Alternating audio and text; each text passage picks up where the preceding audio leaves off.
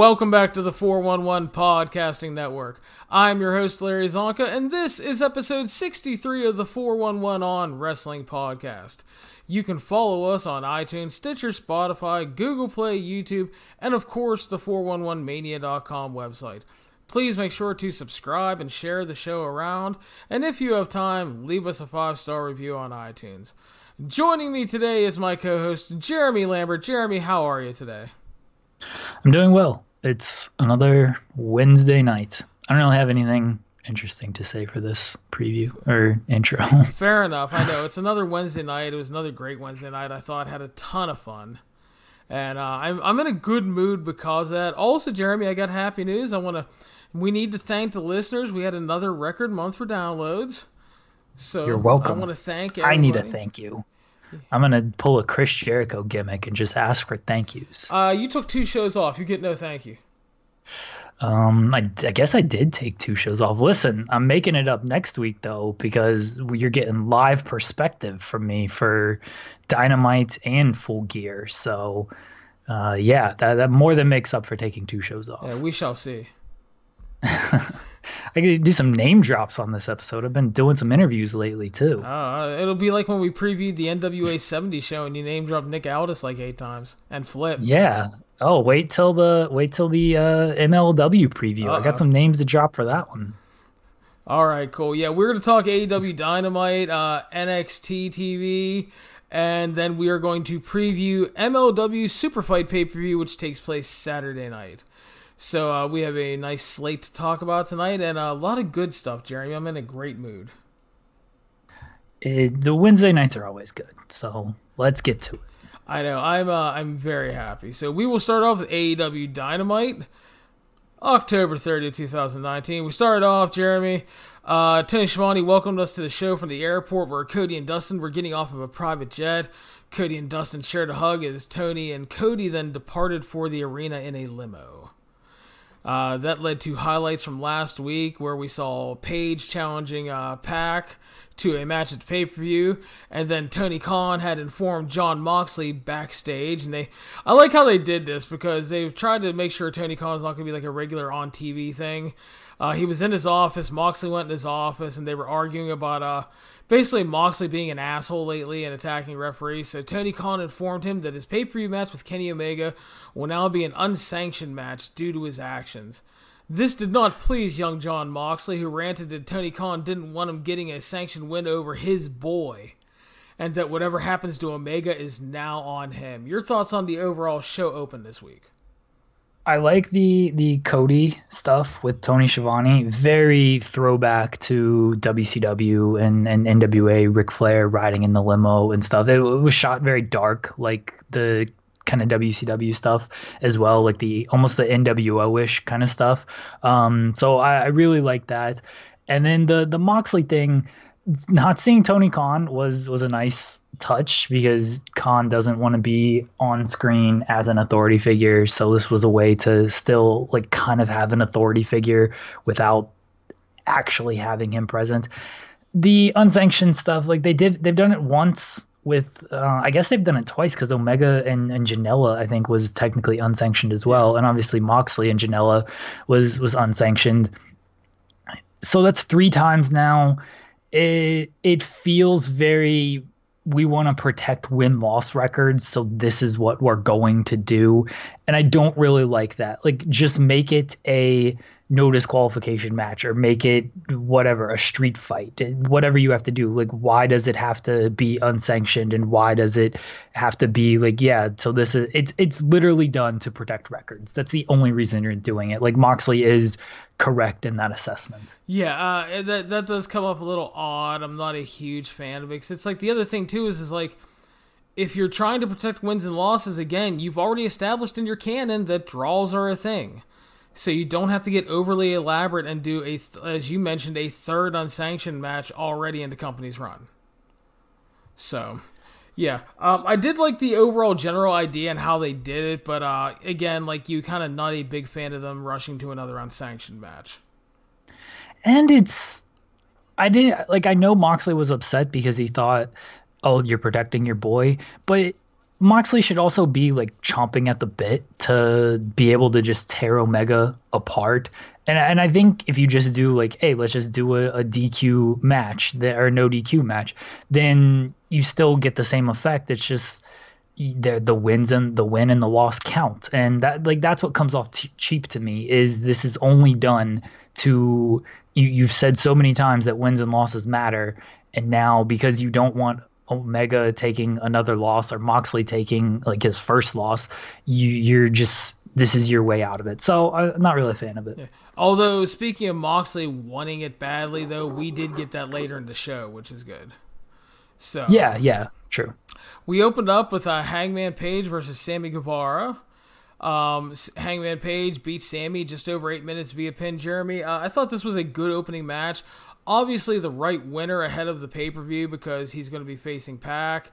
And the good news is the crowd was super hot for this. I thought Page looked really good, and I'm not saying he came off like a superstar, but he felt kind of like the star they want him to be tonight because he looked good and got that great reaction. He felt like the biggest star that he's felt like in the company's run, which is good. A way different sign than how he was at All Out. Not a fan of them beating Guevara here. He's already lost. He lost to Cody. I don't even know if Guevara has a win. He lost to Kip Sabian, didn't he? Yeah. He's part of the inner circle. This guy should be protected a little bit. He just kind of looks like the guy that you're just going to beat up on in the group. And I guess, okay, every group needs that, but you're supposed to present these guys as strong. So why couldn't you have used I guess they had Hangman beat Kip Sabian in that terrible fucking match, but I think they could have used somebody else in this spot. Guevara taking this loss, not a big fan of that. Hangman was great. His post-match promo was awesome, and he came off like a star. My complaint is just that Guevara didn't need to be in this match. It is a fair argument. They definitely could have used somebody else, but again, I'm a little more concerned with the fact that we have the right guy winning ahead of the pay-per-view, so I can kind of let that go. But I mean, it is a fair talking point because you don't want to get Sammy Guevara in a deep 0-8 hole or some bullshit like that. But and you mentioned Page's post-match promo. He talked about how things weren't going very well, but the win felt great, and he promised he was going to do some real cowboy shit to Pac at the pay-per-view. Yeah, and then the crowd chanted cowboy shit. I know. Yeah, put that on a t-shirt, Jeremy. I'm sure they will. I'm putting everything on a t-shirt. Fucking why not if they're selling? Next up, Hikaru Shida making her return, facing off with Shauna making her AEW debut. Jeremy, Hikaru Shida won 10:45 via pin. Your thoughts? A good match considering I had no expectations for it, and both of these competitors came in cold. Shida's maybe been on TV. If she has, my memory's not good and I don't recall it. And Shayna, I don't think she's ever even been mentioned on TV, so she was completely cold here. And they worked hard, got the crowd behind them, and I guess Shida is the correct winner here because Shayna's making her debut. We'll see where they go with the women's division. I've seen a lot of complaints about kind of how they're not featuring this too much, and I think some of it's valid. Riho is maybe defending her title at the pay-per-view, and if she is, she doesn't really have a contender, so the women's division has certainly taken a back seat, but these women work hard, and this was a good match. They definitely still have some fleshing out to do with the women's division for sure, not only from a pure booking standpoint, but of who they're using and how they're going to use them. You had the other week, you had the bad Nyla Rose, Leva Bates match, and then the dark match was a 4-way this week, and it was solid to pretty good, but again, left a lot to be desired overall. I thought this one was good though. I'm constantly surprised on how the Joshi talents continue to win over the U.S. crowds. I think that's such a great thing to see. Love Hikaru Shida. She will be my future ex-wife one day. And Shauna is she's actually a lot older than most think. I think she's 37. She appeared on some of the early volumes of Shimmer, and kind of one of those victims of having a problem getting a travel visa from the UK, I believe. So I think they signed her, or they're going to use her at least more moving forward, so that'll be interesting. I thought she looked good though in her losing effort, but yeah, good match. Yeah, for sure. And we got a really fucking weird Brandy Rhodes video package. she was obsessing over the women's division and doing a voodoo thing and apparently like summoning Awesome Kong or turning into Awesome Kong, or who the fuck knows what they were doing here. This was straight out of Pretty Little Liars. I don't know if you've ever seen that show, but yeah, she's going to terrorize the women's division with Awesome Kong. I didn't mind this video package. Like, it was shot well, it was done well. It's just like, it's Brandy Rhodes, and I don't know. I'm just impossible to care. Not. Yeah, it's kind of tough to care about Brandy Rhodes, and if she's gonna be a witch, and then she's also gonna be in front of the cameras with like as a brand and stuff. It seems like a cool idea, just maybe the wrong person at the helm of it. Yeah, it's like I said, it was just really fucking weird. So we went back to the arena. The Rock and Roll Express arrived for an interview. They were going to be presenting the AEW tag titles to the winners tonight. They had the belts with them. But not so fast, my friend. Santana and Ortiz attacked, beat the shit out of them, powerbombed Ricky Morton through the little breakaway stage deal. The Bucks arrived and ran him off and checked on him, and that's more set up for the Young Bucks versus Santana and Ortiz coming up at the pay-per-view. God bless the Rock and Roll Express for taking this fucking beating. Honestly, they probably didn't need to do it. Like, they could have just come out there, presented the titles, and gotten their payday, and that would have been that. Hey, and they were like, "No, Ricky's not above working for a payday, brother." Yeah, well, they put over Santana and Ortiz here, and I thought that was a good use. You're burying the future NWA Tag Team Champions, though. I know. Billy Corgan will not be happy. So I thought that came off well, though. I like that. Yeah, it was good. So next we went back to video, or technically, I guess, live video, as Cody Rhodes and Tony Schiavone were riding in the limo on their way to the arena.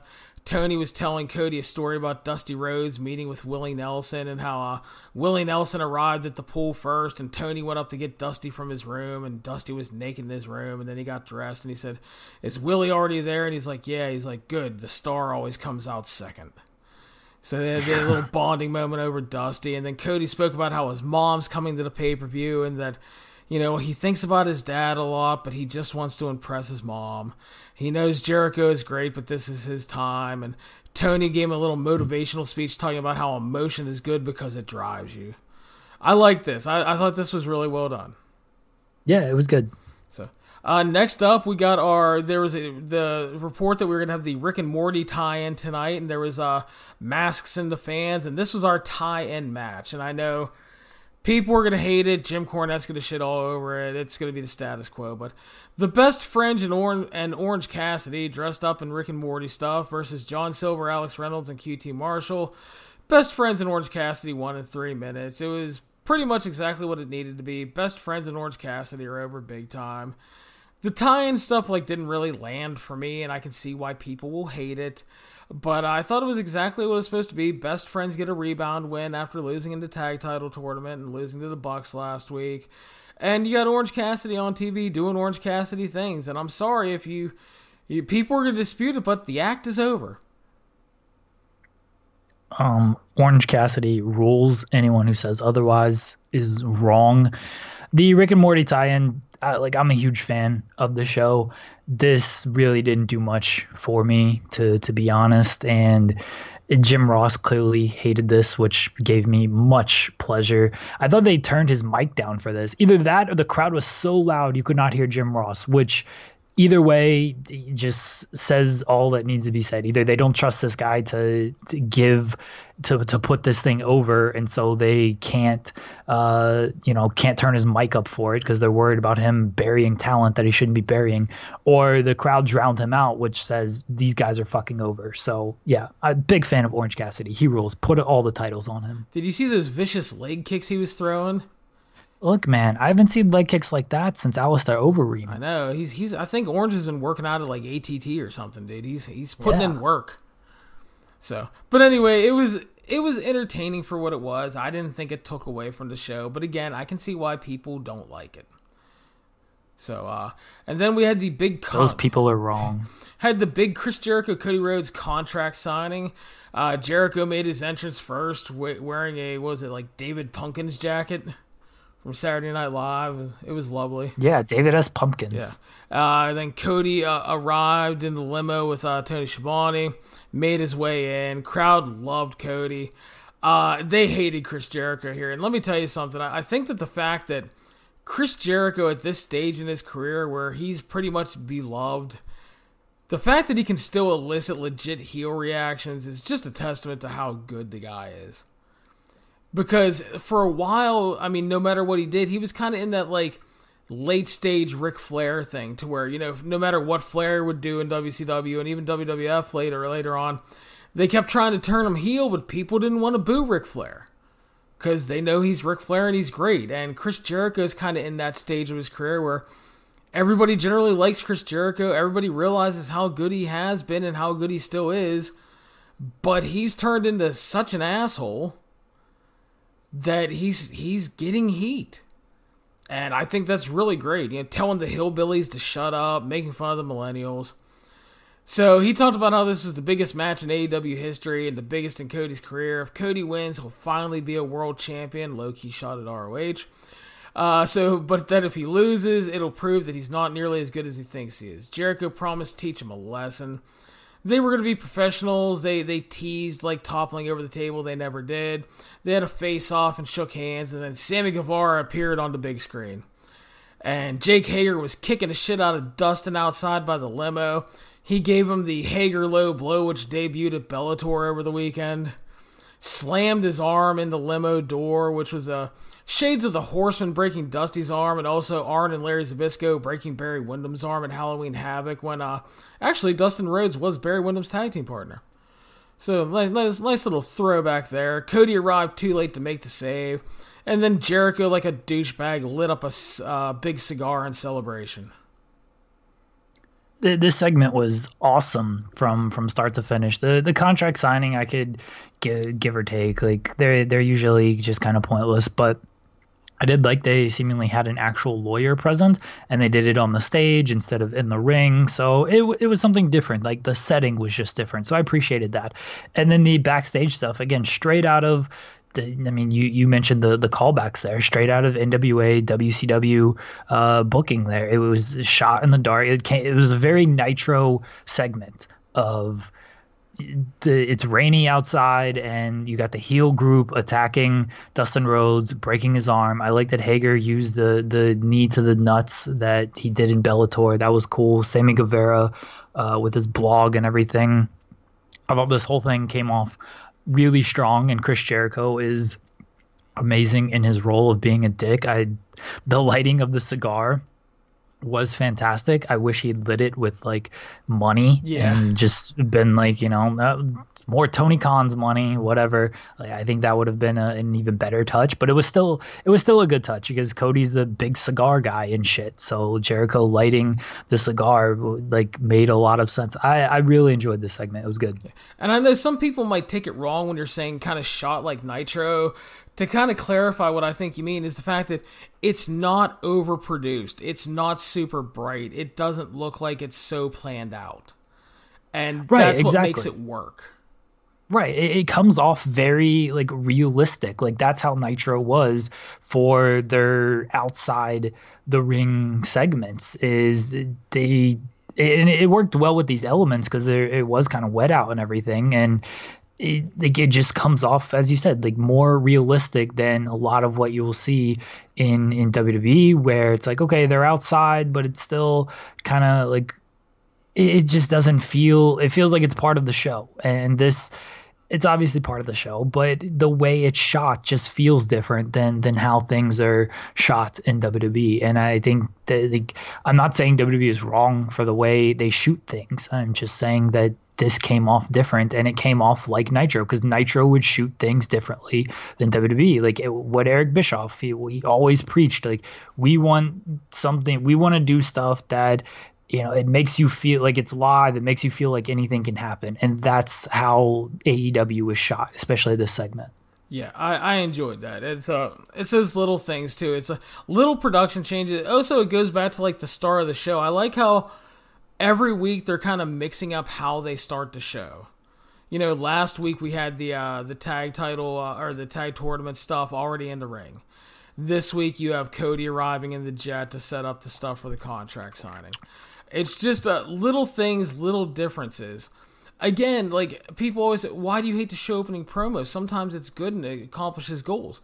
Yes, it is, but it's like anything else. If you use it every fucking week, it loses all of its impact. Diminishing returns. So I like that they're able to mix things up here. So I do appreciate that. Yeah, agreed. So the Elite versus Angelico, Jack Evans, and Kip Sabian was up next. We got a really wacky video package before this match. It was a like old school video game graphics with a message asking Kenny if he remembered us and said we're still inseparable after all this time. It had little video game versions of his friends, and it said, Cleaner, remember your friend, your best friend. He was never on your side, and it's only a matter of time before everyone else goes away. And it was like a talking lion's head. And then they had like a silhouette, which basically was supposed to be Kota Ibushi holding the G1 trophy up there. And it was just kind of, I don't know what to make of it. It was fucking wacky, Jeremy. What did you think of this? I wasn't like a huge fan of it because it was wacky, and we'll see where it goes. I gotta think they're telling some type of a story here. The New Japan kind of and Kota Ibushi references I could have just sort of lived without, and that was my biggest complaint about it is, all right, why are you referencing this stuff? I'll let it play out though. I will give them time and see where it goes, but Kenny Omega's character, honestly, not doing a whole lot for me in AEW. It just feels very all over the place, and yeah, not really doing it for me. I think all over the place is an extremely fair criticism, because it's like, I don't know quite what he's supposed to be. It's like if I didn't know Kenny Omega, the Best Bout Machine, which is a stupid nickname, from New Japan, and I didn't really know his history, and most AEW fans do, but if you don't, even if you do, like, it still just feels like, what are you trying to portray? Like, he's obviously a great wrestler, but if you watch Being the Elite, he's down in the dumps and he's going like on a bender, and then they seemingly drop that. And now he's, he does his video game cosplay, and okay, cool. But he's also like a madman who wants to fight Jon Moxley with a barbed wire broom. And then he's also a guy coming out and saving Riho when she's getting crushed by Nyla Rose. Like, who are you?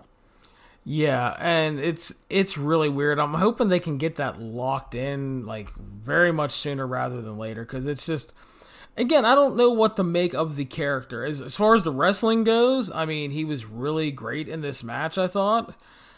He felt like he was kind of back on track and everything, and I think that's good as far as wrestling goes, but the character is just, like, he's all over the place. So anyway, the Elite defeated Angelico, Jack Evans, Kip Sabian, 11:35 via pin, Jeremy. Thought it was a very good all-action tag. It allowed everybody to get some time to shine, and obviously, ahead of the pay-per-view, the right team won. Yeah, definitely. I mean, the Elite were always going to win this match. It was a good match. Jack Evans, it's amazing to watch him still perform today at a high level at that. Like, you were around in the early 2000s when this man was doing 890 planchas off the top of cages onto concrete because no one would fucking catch him and shit. Like, it's amazing that he's still alive, much less performing at this level. Yeah, and the fact that he's essentially working the same fucking style, too.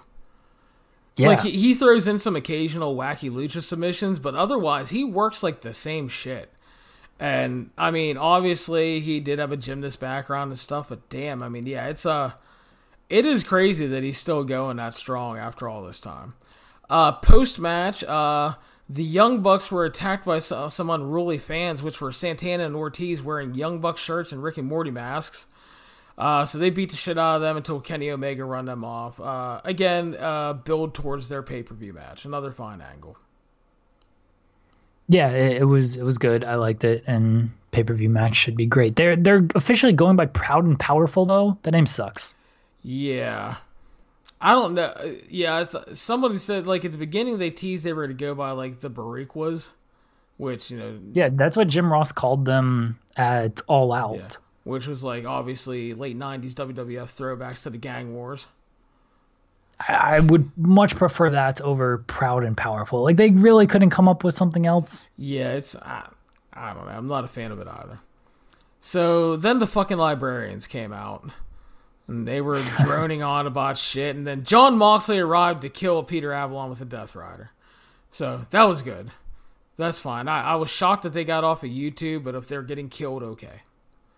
Yeah, when their music hit, I was like, all right, this can't be like they're not actually gonna let them do anything. This was a good use of them. Moxley just coming out and killing them, and cutting a really good promo. Yeah, Moxley was then all fired up. He talked about how his match with Omega at the pay-per-view is now unsanctioned.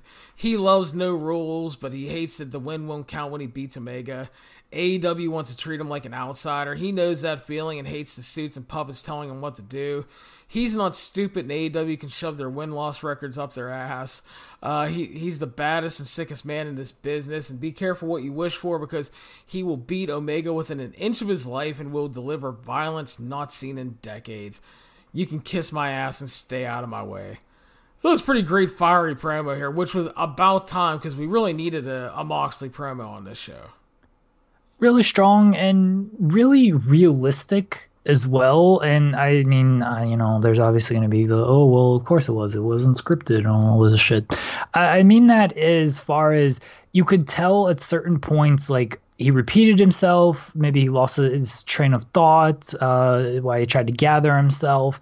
But that's that's okay, because that's what a promo sometimes should be. Like, it doesn't always have to come off like something where you can tell this was just 100% memorized, and like this you could tell wasn't 100% memorized. This was something where they were told Moxley, go out there, grab the mic, say whatever you want, and that's what he did. And like using curse words as a way to kind of mask, like I do it all the time on this podcast, using curse words as a way to mask your thoughts a little bit while you gather yourself. Like you could tell that he used all those tricks, and again, there's nothing wrong with that, because he did bring the he did bring the energy with it, and he said it with such conviction that and such fire that you still believed it and everything. So it like that's what made it work, is the fact that it did come off very realistic.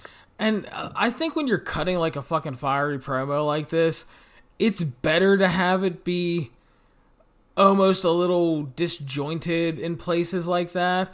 Because like the Miz was doing an interview where he was talking about the Talking Smack promo on Daniel Bryan. And I know what you're gonna say. He said he had gone back and watched that, and then like he was mad with himself because he thought he stumbled over words, and it wasn't smooth and all that. And then people were telling him that no, like it felt real. You could tell like you had great emotion in there and everything, and that's what you need sometimes. Because I don't want people coming out and like reciting these fucking monologues. And like on like Raw opening segments half the time, it's not even like a promo, because like somebody comes out, they kind of recap what happened last week, they share a line or two about what makes them upset, and then somebody comes out and interrupts them. So this here, I mean, I'd rather have this a little stumbly, but like you could feel the emotion. Like this dude was pissed off, and like you could tell he was almost venting a little bit with the suits and puppets line. Because this is a dude that just wanted to cut promos and do cool shit when he was with WWE for so long. And then he was always handed a script, and it was like he said in his interview with Jericho that we broke down months ago now, just like words he would never use and stuff that he would never say and like or feel, and he felt like there was no emotion to it. So you get somebody like this who's dying to cut a promo, and he's dying to show emotion, and he's dying to show what he can do, and he delivers. So I thought it was really great, and again adds to the build for the pay-per-view, which I thought they again did really good work on this show doing. Yeah, agreed. I like the John Moxley promo. It came off again very realistic, and he needed it, and like he should be happy that it's an unsanctioned match, or at least that he wants to, kill Kenny Omega. He's gonna murder a man. That's violence, right. Jeremy. So then we closed up. The main event was for the first ever AEW Tag Team Champions. SCU defeated the Lucha Bros just under 13 minutes. Jeremy, your thoughts first. Good match. I thought I could have used a little bit more time. I mean, once it started, when it did start, you kind of knew, like, okay, well, it's going to end at this point, because they're not going to do another TV time limit thing, especially for this kind of match. Like, I thought I could have used more time. It's tough for these four to have a bad match, and they worked a sprint style, which worked. Ray Phoenix is fucking awesome. Oh The finish came off a little bit flat. Like, I liked it in the sense that it felt out of nowhere. Like, okay, just beating guys with your finishers, and doing a million kickouts, like, you can do that stuff. But for this spot, like, doing that kind of flash small package finish, like, works and is different and it just comes off different. And I think that's a good thing. The problem is it also came off just flat because fans wanted to see, being the tag team main event, fans wanted to see like the 50 million kickouts, and they didn't get that. And so the crowd, like, they popped, but it wasn't like this monster pop. And even during the celebration, like, you really couldn't hear, if the crowd was making noise, you couldn't hear much of it because they were just kind of celebrating, and fans are like, wait, really? That was the finish? Yeah, I think that's a fair assessment, but I also think that, for me, I thought the finish played into the overall story well, because the overall story of the tournament was SCU having to overcome the odds. The Luchas attack them before the tournament starts. They take out Daniels. Sky has to be replaced. They had to keep fighting to get to the finals. They get to the finals. And then they overcome the assholes that took out their buddy. And they just, they out-wrestled them. It was a surprise, and I don't think there's anything wrong with that. I don't disagree with you in the fact that it did come off a little flat to the live crowd, but I do think that it worked very well for the story overall. Yeah, I'm not saying that it didn't work. Again, I liked the finish. I thought it was different, and it did play into the story. The problem is, if you watched on TV, like, the crowd didn't get the reaction that I think they were hoping for with it. And like that would, to me, was just disappointing that, like, the crowd didn't give them a good reaction to it, because the match was really strong, and a finish like that, like, it was like Cody when Cody beat Sammy Guevara, it was, he got the knees up and then he pinned him, and that was that. And it's like, okay, cool, something different. Like, we got something different here. But the AEW crowds in these main events, they expect these just complete all-out balls to the walls matches, and you can't always do that on TV. And I actually like that AEW, they're not gonna always do that on TV. Like, give me the television time limit draws every now and again. Give me the small package finish every now and again. Like, that works for me. Yeah. So the crowd just has to accept that this is part of AEW, and they just have to accept it. They can't, AEW, they've been very much like all action. And so the crowd just has to learn that, okay, sometimes you're not going to get that kind of 50 million kick out finisher main event that you're hoping for. You want to see that? Buy the pay-per-view. Like, that's the goal. Buy the pay-per-views. Yeah. And again, it's part of educating your audience overall. Like, you have to educate them for several things, like the time limit draws and stuff like that, so it's going to be a process. But yeah, I think I wish it came off a little better too, but I mean, I still think that it worked overall. So, I mean, sometimes you have to sacrifice the initial crowd reaction here so that it can work down the line, like you said, kind of breaking the habit of people expecting just sprints with 800 finishers and kickouts and all that. But yeah, so anyway, I thought I really enjoyed the main event. I thought it came off great overall. And so that is AEW for this week. And now we get to talk about NXT, Jeremy. All right. NXT, another good show. AEW, good show. NXT, good show. Yeah, the show opened with Poppy doing a live performance and Io Shirai making her entrance. Io just looking like a complete fucking star.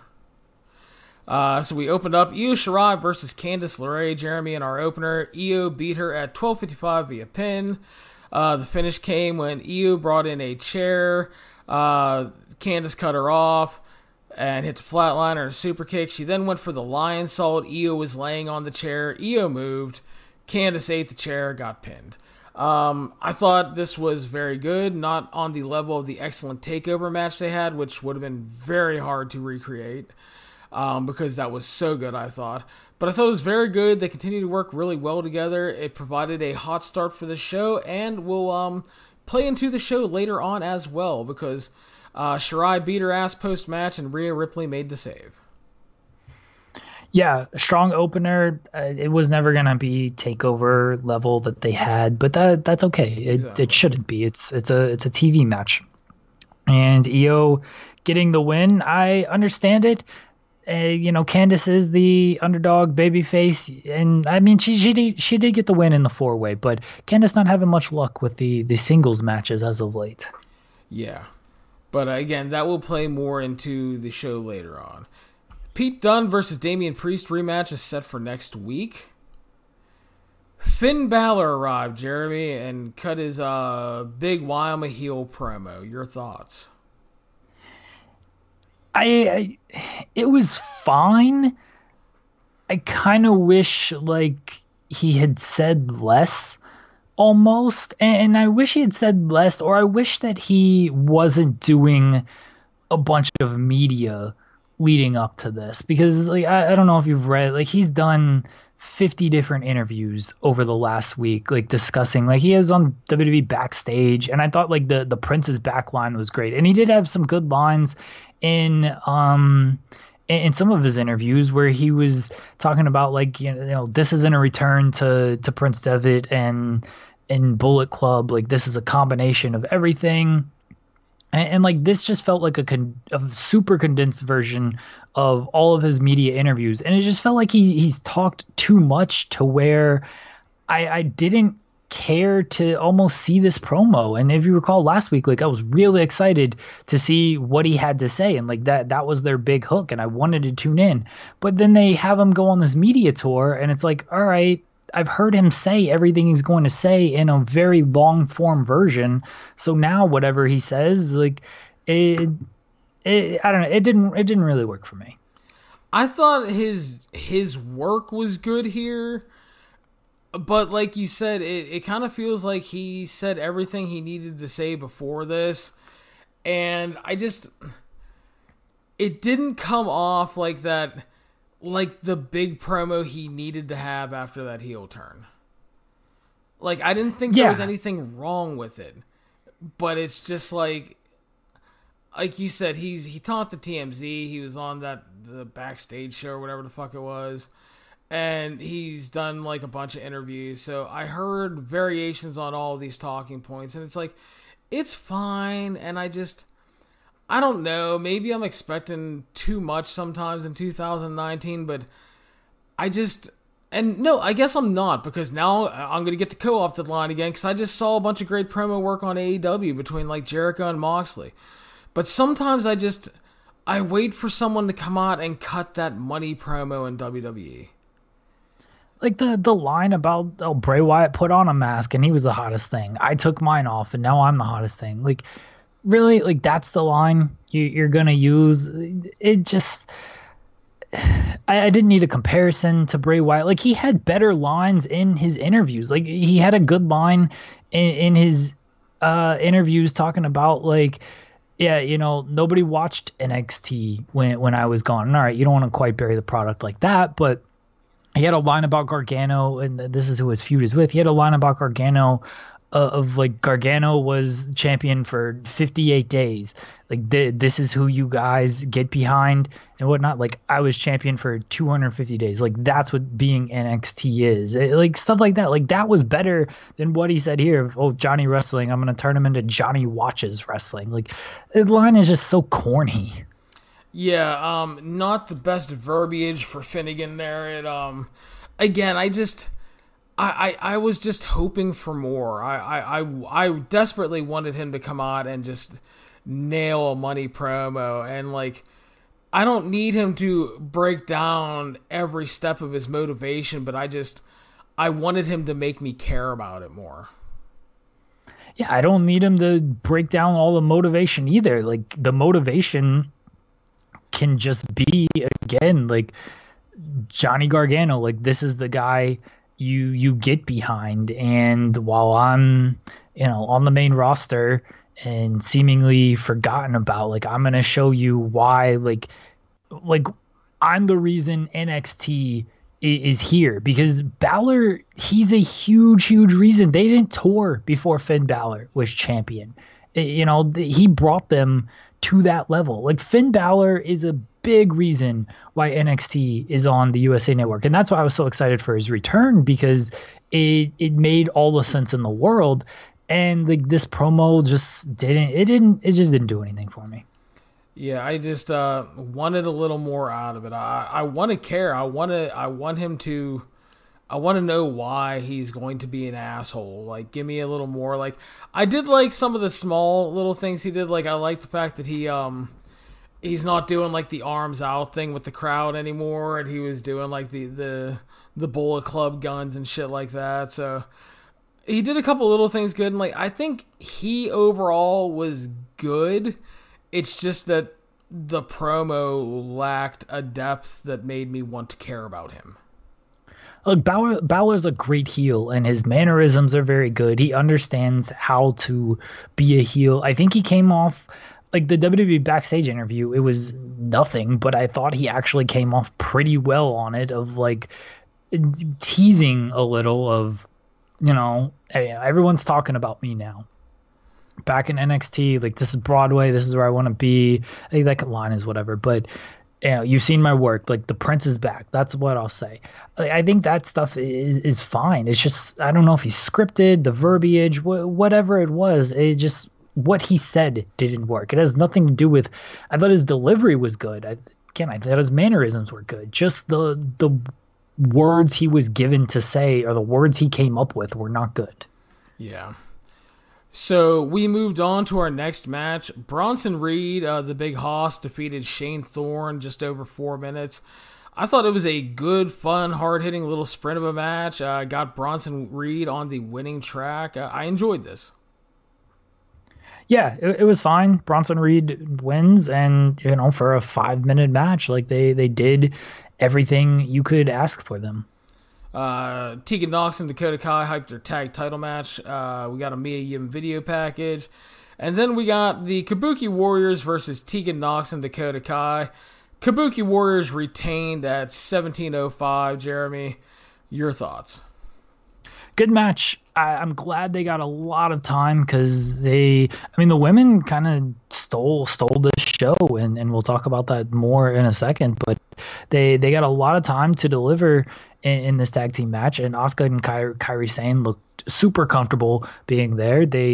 I'm sure they enjoyed that they weren't wrestling 3-minute matches on Raw or SmackDown, whatever brand they're on now, and they got a lot of time to work here. And Dakota Kai and Tegan Nox, they work well together, and there was no real possibility of a title change, but I thought the Full Sail crowd is heavily invested in a lot of these people, and so they were into this, which obviously helped it as well.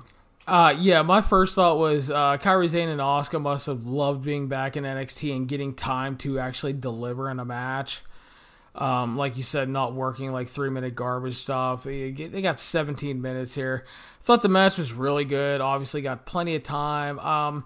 Thought the heat segment was done really well. And I thought even at the end, like you said, there was almost no chance of a title change. But I thought that they gave us a solid tease of new champions. And a lot of that was due to the quality of work and the crowd being so into it. So I very much enjoyed this. Yeah, great match. And then we got the big post-match angle. Shayna Baszler, Jessamyn Duke, and Miranda Shafir all walked out. They ended up beating up the losers there. And Rhea Ripley arrived to make the save, but she was attacked by Io Shirai. They brawled until Bianca Belair came out and she attacked Rhea Ripley. Candice LeRae made the save. We had mass brawling with everybody involved. Security tried to separate them. And then NXT Angry Dad William Regal arrived. And he said he had a simple solution to all this bullshit. We're getting War Games, Jeremy. Crowd went crazy for the War Games too. They loved this announcement. Yeah, and I'm happy for them. It makes sense. This really shows just the depth of this women's roster too, that you can do a 4-on-4, or I think it's going to end up being 5-on-5 with Mia Yim thrown in the mix in there. And like all of these women outside of, I guess, Shafir and Duke, like they've been featured on TV for seemingly every single week. Like they have long-term storylines. Like it makes a lot of sense. And Jessamine Duke and Marina Shafir have been featured, just not so much in a wrestling capacity. Like they just lost to Nox and Kai in a short match last week. Anyway, you've got these 10 women who, like, they all have, definable traits and have been featured on television, and now they're going to get a chance to go out there in War Games. And I know like WWE's going to like tout like making history and all this bullshit, but this, much like Charlotte and Sasha, and much like the WrestleMania main event, it is making history, but it's also like justified. They're not just doing it so they can say we're making history. Like it makes sense for how the story has unfolded. Exactly. Yeah, don't beat me over the head with the history bullshit is all I ask, because that's what pisses me off. I know it's history. I'm very happy for them. But when you beat me over the head with it, it just pisses me off. I thought the War Games thing came up. It was somewhat unexpected, but then when you really think about it, they have really laid the groundwork for this match over the last few weeks with intertwining all of these women together in various ways. So I thought that when you take that into consideration, I thought it makes a lot of sense. I thought it came off like a really hot angle, though, because as you mentioned, the crowd fucking loved this announcement. Yeah, the crowd went crazy for this. And, I mean, most of these women are over. I think, I'm trying to think, like, who isn't over, and the Shafir and Duke would be the two that's pretty who much stand it. out, but even they're attached to Baszler, so they have some type of overness. They get a little residual heat, but they're not like, it's not like people hate them. But everybody else involved, I mean, if you're going to have 10 women, if you have, worst case scenario, you have 8 that are over to varying degrees. So it's like, you're okay. Yeah, for sure. So, but yeah, big deal. Like I said, came off as a hot angle. So, good stuff. We went back to the ring. Cameron Grimes ended up defeating Tyler Bate just under 10 minutes via pin. Thought it was very good. Could have done without the cliche distraction finish by Killian Dane. But I thought the match was really good. Featured a nice mix of power and speed. I love seeing Cameron Grimes getting to deliver on TV, because he had such a flat and forgettable run in TNA or Impact or whatever it was when he was there. And it was so frustrating because the guy's really good. And he never really got to open up and show that when he was there. So he's getting some time to shine here. Obviously, Tyler Bates, really good. Unfortunately for him, being good didn't matter, because Killian Dane beat the shit out of him post-match to send a message to Pete Dunne. Yeah, good match. I like Cameron Grimes as well, and I'm glad he's getting a chance to shine. Tyler Bate is obviously awesome. And yeah, Killian Dane, and I guess at some point we're going to get kind of Dunn and Bate against Dane and Damian Priest, and maybe Trent Seven will show up, and I don't know who Killian Dane and Damian Priest get on their side. Who fits with that? I guess Cameron Grimes could be in that group. Like that's fine. Like that's a cool trios match. Sure. Be good. Everybody in that match is good, so. Yeah. And then we finished up with our main event, Jeremy. The Undisputed Era defeated Matt Riddle and Keith Lee in 14-20 via pin. Your thoughts? And you put these four guys in a ring together, and it's not going to be a bad match, and it certainly wasn't. It was another distraction thing with Adam Cole coming out, and like I could have lived with all of that stuff. But for the match, like it made sense, and the problem was don't do it in the match before if you're going to do it here, that's my and that like if you're going to do it, fine, just do it in the opener, do it somewhere else, but don't do it in the match before. This has been the pattern with Undisputed Era, and it's fine. I get it. Like they have the power and the numbers, and so they should be doing this stuff. You run the risk of it becoming Bullet Club-ish, where they're just doing it every single match, and it's not overdone to the point of a Bullet Club thing. It's just a quick little distraction. Maybe they get taken out, but it leads to the finish. Bullet Club is just kind of like drawn out nonsense. And so that can come off like you can't do it too much. But as far as the actual match goes, like it was great. Yeah, really enjoyed this match. Thought it was the best one on the show. I think they definitely have a better one in them because it kind of felt like the first chapter in a longer story, which kind of is going to be told now because we had the post-match angle. And to go back to the distraction finish thing, is it annoyed me because they did it in the previous match, because you could have had Grimes just win using the ropes, pulling the tights, do something shitty heelish, and then Killian Dane can still beat the shit out of Tyler Bate afterwards. You didn't need it in that match. I can accept it in this match because it led to the post-match, which was Undisputed Era using the numbers game to beat down Keith Lee and Matt Riddle until Tommaso Ciampa made the save. They made the comeback. They sent them packing, and it appears we're getting War Games because Tommaso Ciampa picked up the belt and said, "Goldie, you're going to have to wait. Daddy's going to war." So it looks like we're getting 2 War Games matches, Jeremy, at TakeOver. I'm fine with that. The War Games makes sense for this as well. Who will be the fourth man for Ciampa, Lee, and Riddle? Do you have any guesses? They could do Dijakovic. If Velveteen Dream is healthy, they could put him in. Is that a no?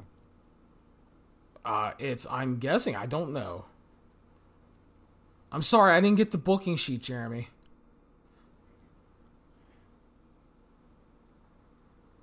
WWE does not pay me.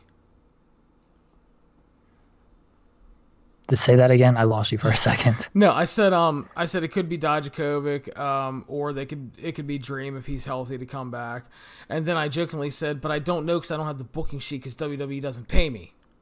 Oh, all right. Well, yeah, I think if Dream is healthy, he makes the most sense. If he's not healthy, then Dijakovic. I don't think it's going to happen now.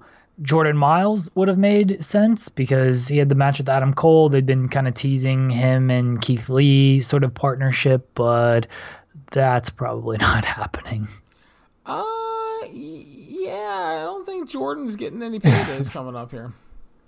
I mean, it'd be like, hey, they'd get people talking, I think, at least a section of the audience that follows this stuff on social media. So yeah, but I don't know about that. I think Dream is the best bet. Maybe we see, I'm trying to think of who Undisputed Era has like taken out in the past. Maybe Drew McIntyre comes back. Not like he's really doing anything on the main roster. Weird for him to come back and be sort of a baby face, but that's how Undisputed Era was formed, taking out Drew McIntyre. Pete Dunne could make some sense. I know he's doing something else, but they got options. Certainly. The one thing for me that was like so glaring on this show was how much fucking better the NXT women are, not only booked but in the ring right now, than the main roster women. Quote unquote main roster. I know you're not supposed to say that. That's a bad word, Triple H said. I mean, the women have always been booked better on NXT. Like, the women booking in NXT is why the main roster women exist. Like without, you can say give divas a chance and all this nonsense, but really without like the four horsewomen in NXT proving that they can main event, proving that they can go in the ring, then who knows where the main roster women would be. So throughout history, the NXT women have been booked better. Yeah, but I mean, they were the highlight of the show overall tonight. Two good matches, the big War Games angle, just really good stuff from them tonight. So that was cool to see. Yeah, agreed. This was another good show. So Jeremy, it is comparison time, and the Who Won the Week time. I will go to you first. Oh, this one's tough. I don't know. They were very equal in that I'm gonna go with AEW, sticking with my rule of kind of best match, best moments, and I think the tag team match, no match stood out as like, hey, this is a match there was obviously really good matches on both shows, but I can't, like, there was no like Private Party Young Bucks match or everything from the Takeover special that NXT had during their debut and everything, or even like last week with Lee, Dijakovic, and Strong. Like, there was great matches, but no matches where I'm like, yeah, that match just stood out above everything else. Like, there was no match for me for this week. But AEW had the better moments with the Cody Jericho angle and the Moxley promo. And so if the wrestling is kind of a wash, which I think it was this week, I will go moments. And man, but NXT had the women's moment. I'm gonna stick with AEW. That's what my gut told me. But both were really good. Both were good and did a lot of good stuff. For me, it's super close. I ended up giving both shows the same score. Looking back at Dynamite, I thought it was a great show. They had a great crowd again. I felt that they did a lot of good work because they got Adam Page back on track with a win. He felt like a star tonight. They continued building to the Bucks and Santana and Ortiz really well. And I'm trying not to sneeze, but I'm going to any second now. Maybe not. Bless you in advance. Anyway, I thought Omega looked really good in the ring tonight. I thought the Cody Jericho contract signing delivered. The Moxley promo was great. You got Hikaru Shida back on TV, who I love. And just a lot of very good to great wrestling overall. And you crowned new tag team champions in a show that, again, just flew by. So I really enjoyed AEW tonight. And then NXT, as I'm waiting for my fucking window to open. My computer's going to be a piece of shit now, but that's okay. I'll just vamp for time here. It'll eventually work. NXT, I thought overall was also a really good show, bordering on great show. I again give it the same score. I thought the women were the big thing tonight. Very good wrestling matches, outshining the main roster with ease. We set up 2 War Games matches. We're continuing Dunn and Dane. We have Dunn and Priest next week. And NXT, I felt, was, again, another easy watch, just like AEW. I thought the show flew by. Bottom line, I love Wednesday nights. I gave them the same score. I think if I had to pick one, I would probably pick AEW because, again, I think the Jericho and Moxley stuff kind of helped put it over the top. But again, I thought NXT was really, really great as well. I think it's important, too, to see how much the women have been delivering on that show. And I think that's really important because, God, I would really love to see that happen on the goddamn main roster at some point. You get those flashes of greatness sometimes, but it's never sustained for any amount of time, which is so sad. We're getting Lacey Evans and Natalya for the first ever women's match in Saudi Arabia. What are you talking about? Stephanie McMahon has brought peace to the Middle East. She has, everything women she invented. I mean, listen, I shit on the Saudi show. I don't like it at all. I'm sure this is, for Natty especially, a huge deal because she's put in so much time over the years. She's been a good soldier. And so I'm not going to shit on it for like that. I mean, I'm very happy for them. Her and Lacey seem very happy. And if it gets more women's matches on the show in the future, good. But I also think that like we're getting a lot of pats on the back all of a sudden. You know, it's like, oh, well, they've been trying for this since the beginning. Meanwhile, Stephanie, you know, she's out there fucking doing interviews like, well, we didn't want to focus on Evolution 2 or the Mae Young Classic because we were focused on getting this one match on the show. Translation, the Mae Young Classic and Evolution 2 doesn't make us $50 million in one shot.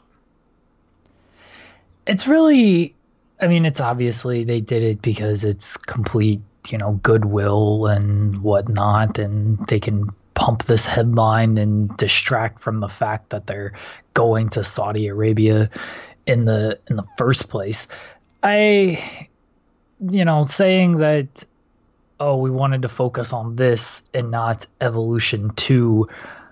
How much focus on this did you really need to do? You ask and they either say yes or they say no. Like, you're not there begging for these women to be on there to try to piss these people off by asking for too much, because then they're going to behead you or some shit. Like, it's a yes or no question. That's your focus.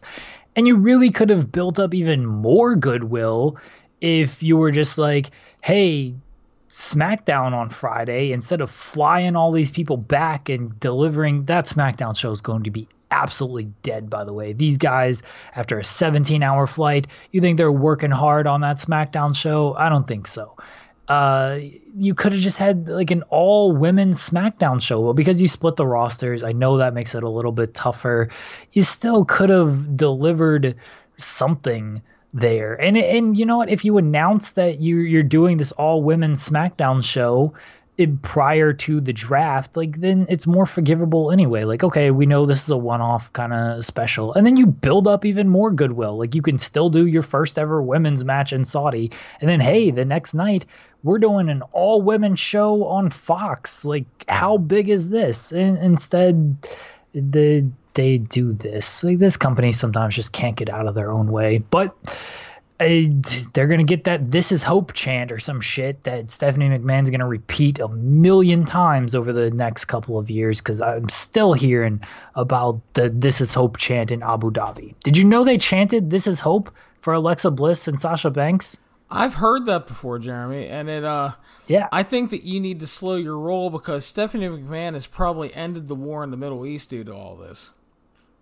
I hope so. They're rioting in Lebanon right now, according to my good friend Sam Mercady. So maybe they need to go to Lebanon and hold a women's match there so they can calm down those riots.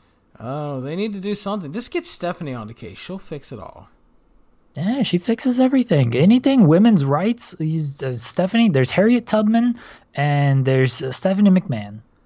That's and right. Rosa Parks. She's going to be up there with Maya Angelou as a great poet of our time, talking about, give them hope and all this shit. Yeah. Can't wait. Mount Rushmore of women's rights, Stephanie McMahon. Oh, fantastic. Yeah, you can tell our excitement for the Saudi show tomorrow.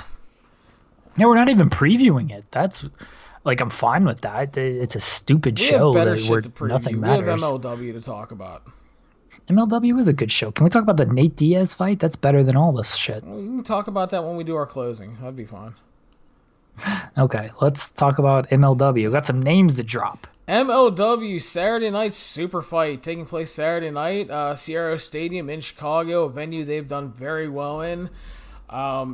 So basically MLW, they came back out of extinction, started running some online shows, and then Court Bauer decided he was going to make a run of it. They got the deal on beIN Sports. They've been doing really well attendance-wise, selling a couple thousand seats here and there in places like Chicago. They did 5,000 seats with the crash in Mexico. And MLW's been a fun product. I generally enjoy it most times. I think they put on some good shows. They have a fun mix of talent, and they're going to hit pay-per-view Saturday night. Low price of $20. It's probably going to be about a 4-hour pay-per-view with the 1-hour pre-show. We start off, Jeremy, with the pre-show match. Contra Unit, Simon Gotch, who apparently blocked me on Twitter, and Hiroshi Kwan, or whatever the fuck his name is, versus Douglas James and Dominic Garrini versus the Spirit Squad. Contra Unit wins. They're not putting the Spirit Squad over. Yeah, I figured they're here to do the job. Contra Unit probably wins, which will play into my booking later on in the show. Hio del LA Park versus Zenshi. Another pre-show match. The LA Park Sun wins. Yeah, the dead skeleton shall win. I agree with that. Should be fine. Hio del LA Park is a lot of fun. Zenshi is fun. He's a little flippy baby face, but while he has potential, he's not a very clean worker yet. So, Savio Vega on the pre-show versus Leo Bryan, who's now back as a singles wrestler and bounty hunter. I hope he beats Savio Vega. Put over the new talent. You don't need Savio Vega winning in 2019. Exactly. I have no problem with Savio coming in, doing some agent work, and putting guys over, so he should do that here because they just brought Leo Bryan back. He has like one TV win. It would be really dumb to have him lose already. And then we close out the pre-show with Gino Medina making his debut versus Airwolf. Medino's going to win since they're pushing him kind of strong, I guess. And, you know, losing your debut match is rarely a good look. It tells the crowd that you shouldn't care about this guy. My thoughts exactly. Airwolf has been a ton of fun in MLW, so haven't seen much of Medina at all, so I don't know quite what to expect from this, but probably should be at the very least, okay. We head to the main card now, Jeremy. We have Injustice, Koto Brazil, Jordan Oliver, and Myron Reed facing off with Gringo Logo, Septimo Dragon, and Puma King. I like it. Oh, go ahead. I was going to say, the theme of this is Injustice versus Gringo Loco and Friends has been going on for months, and it's kind of like the Shield versus Daniel Bryan and Friends, but it's like the non-union equivalent. And Injustice pretty much has won most of the time, so Gringo Loco keeps kind of rotating partners. Injustice are a bunch of shitty little douchebag heels. The whole thing is the world is against them, MLW is against them, and they won't be silenced anymore. So, should be a fun match. MLW loves Gringo Loco, but his team isn't exactly a unified force. They're thrown together for the first time. They seem pretty behind Injustice, so I think they will win. Yeah, I think they're behind Injustice as well, and it would make sense to have them win. I always prefer when like groups like this beat thrown together teams because that's kind of how it should go the majority of the time. And yeah, I like Injustice. I think they're a good act, and they have the defined kind of stable, so I like them. Next up, Low Key faces off with Brian Pillman Jr. There's not a deep story to this one. Basically, Low Key tried to offer Pillman some advice. Brian Pillman Jr.'s a fucking punk. That's the story. He is. I was going to say, Pillman refused and then mocked Low Key. He was sitting by a pool talking to a chick and was all talking in a Low Key voice to make fun of him. And Low Key did not appreciate this disrespect, so that's why we have a match. Key is a former MLW World Champion. He's way higher up on the pecking order than Pillman, and the story with Pillman is that he's young, he works really hard, has improved a lot, and has a lot of potential, but he constantly loses at all of his big matches. Anytime he's had a big chance to step up or a title opportunity, he always loses. So the eventual story is going to be Pillman picking up his first major singles win, but I don't know if it's going to be here and against Low Key, because MLW's been invested in Pillman and bringing him along, and you can make the argument to do it here on pay-per-view, but they also have middleweight title picture plans for Low Key, and Low Key is still a guy that delivers for them, and despite his past issues, he's been on good behavior for the company. I kind of think they should go with Pillman, but Low Key doesn't always do what's best for business, and he may work his way into getting a win here, I think. I think Pillman is going to win. Pillman needs a victory. Oh, he right does. Now, Low Key. I agree. I think he should win. I'm not sure. Yeah, low key, like he's fine. You can beat him. And Pillman, the thing is like I don't know the story that they're telling with Pillman because on one hand, all right, if he wins, it's like all right, he that's why he's disrespectful and cocky. And if he loses, you can keep kind of telling that story of you don't need to be this disrespectful and cocky, like you haven't accomplished anything. So I think the story works either way. I think for Pillman, it works better if he wins. He definitely needs a win bad. So, again, that's why I said you can certainly make the argument. I don't think him winning is bad at all. I'm not sure. It feels like they want to do more with low key still, so I'm just not sure what will happen. Next up, Timothy Thatcher versus Filthy Tom Lawler. Jeremy, your thoughts? Looking forward to this match. Thatcher and Lawler, they're going to work their MMA style kind of match. It'll probably be really good because both guys are good. And I don't think like Thatcher's not a regular. I don't think he still works for a bunch of different companies. Lawler's more of a regular, so I figure Lawler will get the victory. Yeah, Thatcher's been working more regularly for them and looks to be going forward. Excuse me. Okay. But it's going to be really interesting for me who does win here because there have been rumblings that Filthy Tom may not be long for MLW, that other places are interested in him, and MLW's been good to him and everything, so it just depends on what he wants to do, how much money he's being offered, I suppose, and all that. So if he loses here, I think there's a chance he could be finishing up. Would obviously be a big win for Thatcher because Lawler is a former MLW champion, and yeah, it's going to be a fun grappling-based match, MMA-styled. And when Lawler gets to work that with somebody that also shares in that style, he really delivers. So I'm looking forward to this. Hopefully it has like a blood sport feel to it. I feel like it will. I think it'll be. I mean, a lot of Tom Lawler matches are like that because anytime you bring in an MMA guy, like that's sort of the style they work. And Lawler is really no exception. And when he gets a guy like Timothy Thatcher who can hang with that kind of style, then that's how you make the best of both guys' skills. Next up, shit's gonna get crazy, Jeremy. Stairway to Hell ladder match. Jimmy Havoc, Bestia Seis, and Mance Warner. I don't like. I guess they added Bestia to add some drama because if it's just Mance against Jimmy Havoc, we know Mance is winning. I still think Mance is winning regardless. But I kind of just like the Jimmy Havoc versus Mance Warner match. I didn't really need Bestia. Either way, yeah, as you said, it's gonna get nuts. I like the Stairway to Hell concept. It's a little like it's a ladder match and then you get barbed wire, so it's almost convoluted in that. Like just bring barbed wire and use it that way. But it'll be nuts. Jimmy Havoc will try to kill himself for the last time since I don't think he's much longer for MLW considering he's gonna be with AEW. And Mance Warner, he seems more long term in Bestia. I mean, I guess he's a crash guy, and I don't know how often he's going to be used, but they'll bleed, they'll take crazy bumps. The crowd will love it.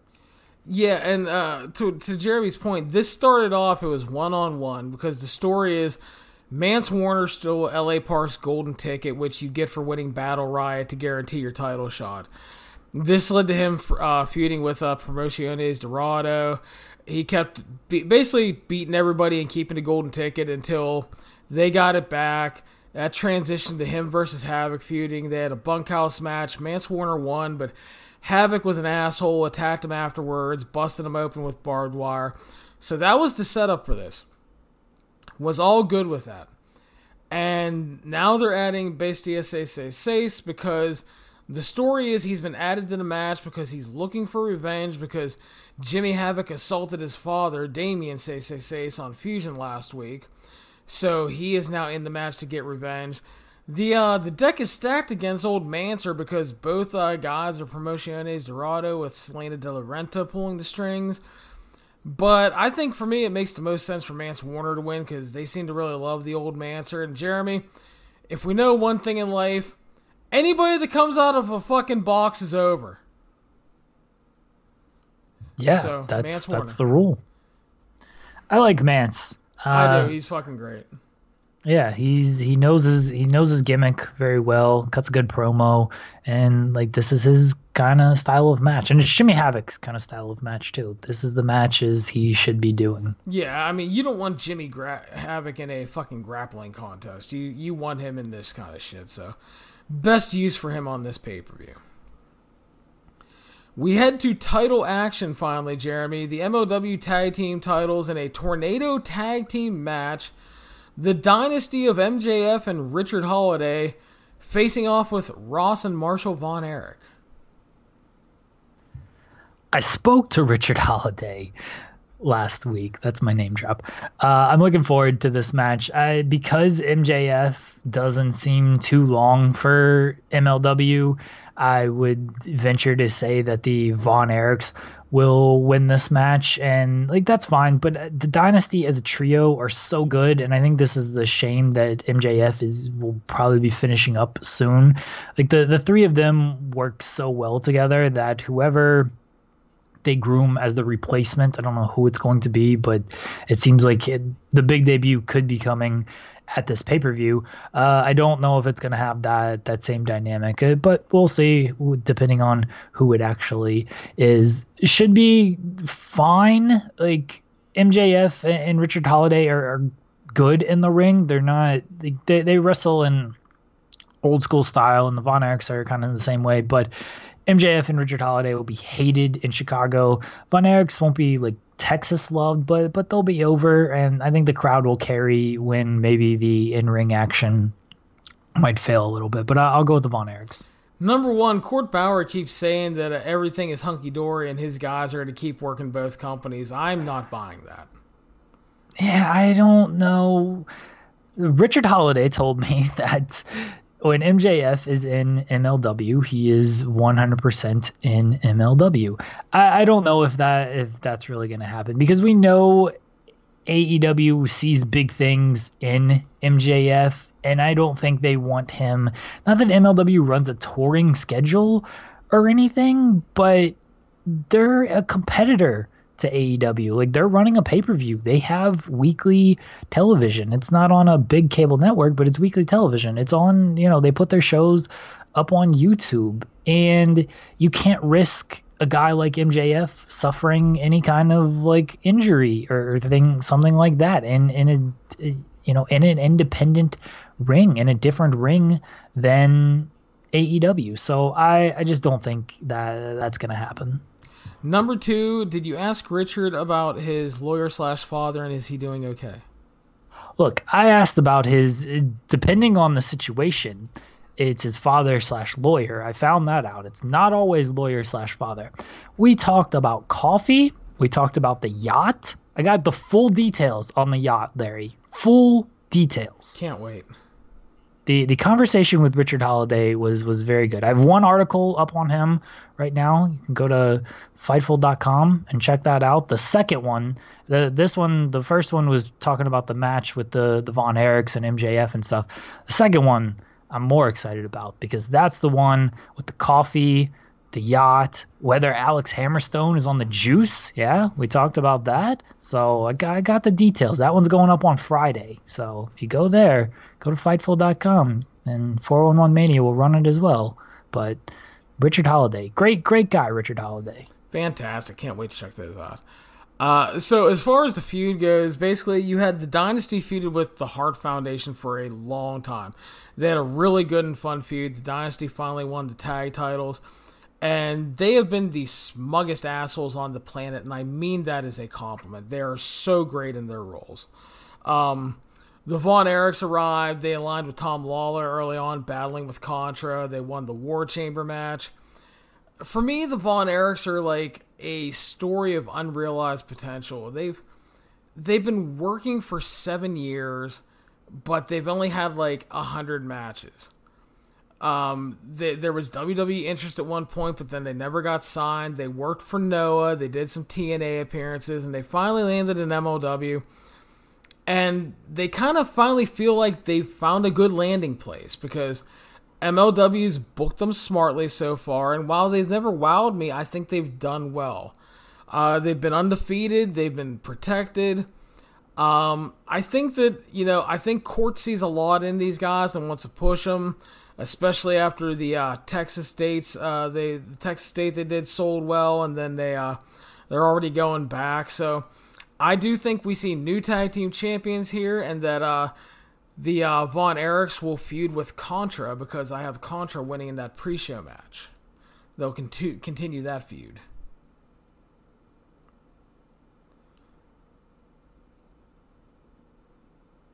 Hello?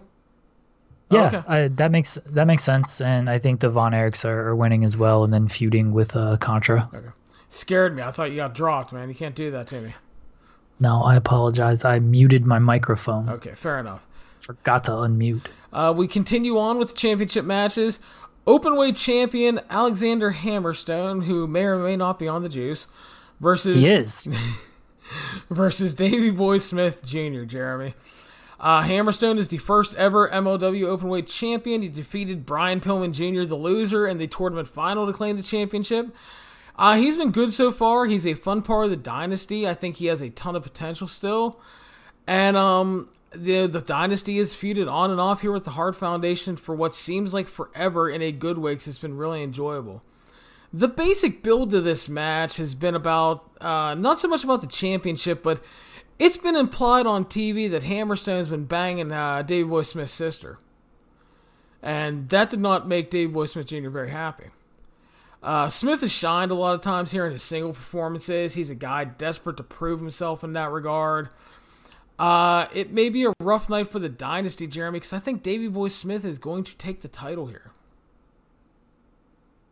I think Davey Boy Smith will take the title as well. I wonder if this is when the new dynasty member debuts, because having the dynasty lose all the titles, I mean, it makes sense, especially if MJF is leaving. But I like that group works better if like just somebody has the title. And I mean, Alex Hammerstone's on the juice; he should be able to beat Davey Boy Smith. But Davey Boy Smith is in MLW for the long haul, and I this one's a coin toss to me, honestly. I'm gonna go with Alex Hammerstone, actually. Fair enough. I do think it is kind of a coin flip. I think Davey wins, but you can definitely make the argument for Hammerstone. We move on to the middleweight title match. Champion Teddy Hart defending against Austin Aries. This is a match of wrestling's problem children. I mean, Teddy Hart has been defined by his problems throughout the years. He had shots with ROH, WWE, TNA, many other places, but they were various times ruined by his attitude issues and later in life legal problems. I mean, don't get me wrong, Teddy Hart still insanely talented, but his issues have far outweighed any aspect of success in his career, because that's pretty much all people talk about. And then you have somebody kind of similar in Austin Aries, a man who's really talented, but unfortunately I think more relate to him as being a problematic asshole for the promotions he worked for than a great wrestler. He had a really good career resurgence in TNA, later returned with Impact, was a world champion, did really good stuff there, and then he had that whole deal where he lost the title to Johnny Impact and no sold to finish, quote unquote, went into business for himself. They played it off like it was no big deal and he was going to return, but he never did. The good news for MLW is that Teddy Hart's been a model employee so far for them. He hasn't really had any problems. Austin Aries has done well. Court Bauer has somehow managed to keep Teddy Hart, Austin Aries, low-key, and LA Park fucking happy. I have no clue how he's done this. I've enjoyed Hart in MLW a lot. Aries can still go when he wants to. So basically, he cost the Hart Foundation the tag titles when he gave Teddy Hart a brainbuster on the apron, setting up this match. This has potential to be really good. Could be even great if both guys are on, Jeremy. I think MLW is making a lot of moves on this show, and I think Austin Aries wins the title. I think Austin Aries is going to win the title as well. They seem to... This is, as you said, it's two guys who maybe should have been bigger than they actually were or are because of just attitude issues. Like, Teddy Hart should have been a pretty big star because he had he was one of the first like big indie guys with his flipping, like much like Jack Evans. Like he was cut from that same cloth of, man, this guy could just do everything. Like his athletic style is going to get over anywhere. And because of attitude issues, it just didn't happen. And Austin Aries the same way. It's like this guy can cut a promo, he wrestles well, but attitude issues just prevented him from reaching. I mean, he was on WrestleMania pre-show, so that's something. But like, attitude issues just prevented him from reaching a higher level. And now they're going to clash. It's a weird thing for fans who kind of know all that behind the scenes stuff. But as far as the match goes, it could be great if they are both on and they do both care. I think Austin Aries will get the victory though. And now we move on to the main event of the evening, Jeremy. The MLW World Title match, no disqualification. Champion Jacob Fatu of Contra Unit versus LA Park from Promociones Doradas. Jeremy, your thoughts first. It's a weird match. Like, I understand that LA Park is like a star and he's done well in MLW, but it's also it's like, okay, it's La Parka from WCW. It feels weird that he's like headlining a pretty big show in 2019, but it works. He's over in MLW. Crowd loves him. It feels kind of weird. Jacob Fatu, he's awesome. He like all the potential in the world, and I don't know how much longer he'll be sticking around MLW. I don't know what his contract is, but once it's up, the guy's gonna be getting plenty of offers. I think Fatu wins. It's too early to take the title off of him. And if LA Park, again, good to have, good on the roster, is over. But world champion, I don't think he should be your world champion. Yeah, many are wondering why 50-plus-year-old LA Park is the challenger here. I mean, he won the Battle Riot to earn his title shot #1. The dude is a legend. He can still go when he wants to. And he's proven over the past couple of years that he is still a big draw. He's done big gates in Mexico. He's helped MLW draw big houses, especially in the big Hispanic markets like Chicago. I'll freely admit that Park has been very, very hit and miss in the ring throughout 2019 in MLW. He works hard when he wants to, but when he doesn't, he gets by on name value and charisma alone. And you see that a lot sometimes in older wrestlers. But again, much like Teddy Hart, Court Bauer has somehow seemed to make it work with him. And again, I also feel that in many ways, Court Bauer sees LA Park as his Terry Funk in ECW. He's a legend that has some name value. He's been a draw, and he's trying to use him for that. So I don't have a problem with that. Jacob Fatu has been getting tons of positive reviews prior to even signing with MLW. There's been rumors of interest from WWE and other promotions. He kind of hit MLW by storm, was fucking wrecking people, beat Tom Lawler for the title. The no DQ stipulation is kind of a catch-22 because it'll play well into the strengths of LA Park and it'll give some smoke and mirrors to cover up for some of his weaknesses. But it also allows for Contra and Promociones Doradas to get likely very heavily involved, which could obviously take away from the match, as we've seen with all the Bullet Club bullshit over time. Hopefully I'm wrong there. Park is a legend. He is a draw. I can see the appeal of strapping him up here for Court Bauer. But Jacob Fatu is a young up-and-comer who is constantly improving, has unlimited potential, and feels like the kind of talent you need to be building around in 2019. It may not be easy, the match may not be pretty, but Jacob Fatu should win, and that's my pick. Yeah, I'm going with Fatu as well, and it is a weird main event because LA Park, he's not bad, but he's also, I don't feel like he's someone who should be main eventing your first big pay-per-view because he can't go super long. If he does, the thing might start to fall apart. At least they are going to do probably some smoke and mirror stuff, so that'll be good. It's a weird main event though. LA Park in 2019, La Parka is in the main event. It's not like it's Chris Jericho. Who are you to doubt the chairman? Look, I love La Parka. I love LA Park, but it's La Parka. I know. Again, it's not. It's a like weird fucking match, but like I said, I think Court Bauer sees him as his Terry Funk in ECW. Sure, but Terry Funk was, I know Terry Funk was fucking Terry Funk. Yeah, Terry Funk was a legitimate legend in the United States. Like La Parka might be a legend in Mexico. Like, this isn't Mexico, despite MLW having very serious like lucha ties and everything, and using a lot of the lucha guys. Like, this isn't Mexico. Like, I don't disagree with you, but the thing is, in Chicago, the luchadors are always over huge. Yeah. He's gonna feel like a star, at least on the pay-per-view. So, but I don't disagree with you at all. It is such a strange thing to book, but I mean, he's looking at guys that have drew him money so far, and Park is like one of the few guys that has actually drew houses for them and made them money. And I think he's hoping for a combination of that, the Hispanic fan base, and nostalgia viewers to get them pay-per-view buys. Whether it works or not, Jeremy, I can't tell you if it will or not, but I think that's what they're going for.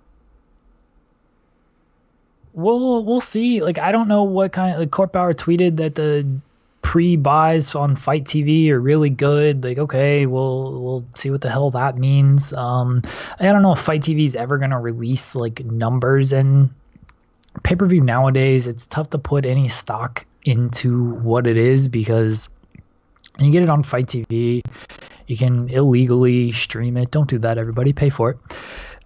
I think it's on like actual pay-per-view, so you can get it through that way. It's just tough to really narrow down like what these numbers are going to be. Like, they're going to sell at Chicago, and if they haven't sold out already, so that's a good sign. But as far as like pay-per-view numbers go, it's tough to really say like who is an actual draw in wrestling right now. We've had this discussion before, and it's tough to really say that, because there's just so many different measurables nowadays compared to back in the day when it's like, all right, is the building full? What's the ratings? What's the pay-per-view numbers? Like, that's all that mattered back in the day. Now there's like so many other measurables to where it's like, okay, now this stuff matters, and so many other different factors. So, and we'll see what the pay-per-view is. I'm sure it'll do fine. It'll do more than the AAA show. Yeah. If you listen to certain people, Jeremy, YouTube numbers are the end-all be-all, because Bobby Lashley and Lana and Rusev is a hot angle. Look, I think that angle is hilarious, and I thought Lana's promo was honestly outstanding. But WWE could just, I mean, look what the Alexa Bliss YouTube numbers did when she was topless for that one thing. Like, that meant absolutely nothing, and yet it did gangbusters on YouTube, because literally YouTube is just a bunch of horny guys who haven't discovered Pornhub yet. There you go. So that is the MLW preview. Jeremy and I will be back. I'll let you talk Nick Diaz in a minute, but I just want to remind everybody, we will be back on Sunday. We're going to break down the Saudi Money show. We'll talk the MLW pay-per-view, and we'll talk a little New Japan Pro Wrestling Power Struggle. So, Jeremy, big MMA fight this weekend. Talk about it. Yeah, the baddest motherfucker in the game title is on the line. The Rock's going to be there. The Rock is going to be there, Larry. He turned down the Saudi money to go to New York to present Nate Diaz or Jorge Masvidal with this title. And he's going to make some big announcement. I don't know what it is. It'll probably be like his next fucking movie or some shit. I can't wait for this show. It's awesome. Nate Diaz rules. Nate Diaz says nothing that you can comprehend, and yet he's fascinating to listen to. He did like an hour-long interview, and I didn't understand none of it made any sense, and yet I listened to the entire thing and walked away with just like, this man is just completely captivating. And Masvidal killed a man in 8 seconds or 5 seconds with a flying knee. Literally killed him. Not literally. But, I mean, you saw that knockout of Ben Askren, right? Amazing. Yeah, like, these guys, I cannot wait for this fight. MMA doesn't get me too excited anymore, because there's just not a whole lot of draws or fights that I'm excited for. When is Tito and Alberto coming up? I'm excited for that for all the wrong reasons. I think that's in December. But this Diaz Masvidal fight, I cannot fucking wait for this thing. Saturday's going to be fun. I'll have MLW going. Canelo's fighting on Saturday as well, but my attention's going to be on Diaz and Masvidal. That's the big draw this weekend for me. Alrighty. Well, Jeremy, thank you as always, my friend. It was good talking to you. Again, we will be back Sunday. We will break down MLW Superfight. We will break down the Saudi show. We will break down Power Struggle. We're going to be getting heavy on the road to Wrestle Kingdom, Jeremy. A lot of stuff is going to be coming together as we move on here in the next few weeks. So between everything else and that, a lot of exciting stuff going on. Yeah, I mean, there's always wrestling. There's a lot of wrestling. There is, and it's fantastic because it's Wednesday. So I want to thank everybody for listening. This is the 411 on Wrestling Podcast. You can follow us on iTunes, Stitcher, Spotify, Google Play, YouTube, and of course, the 411mania.com website. Please make sure to subscribe.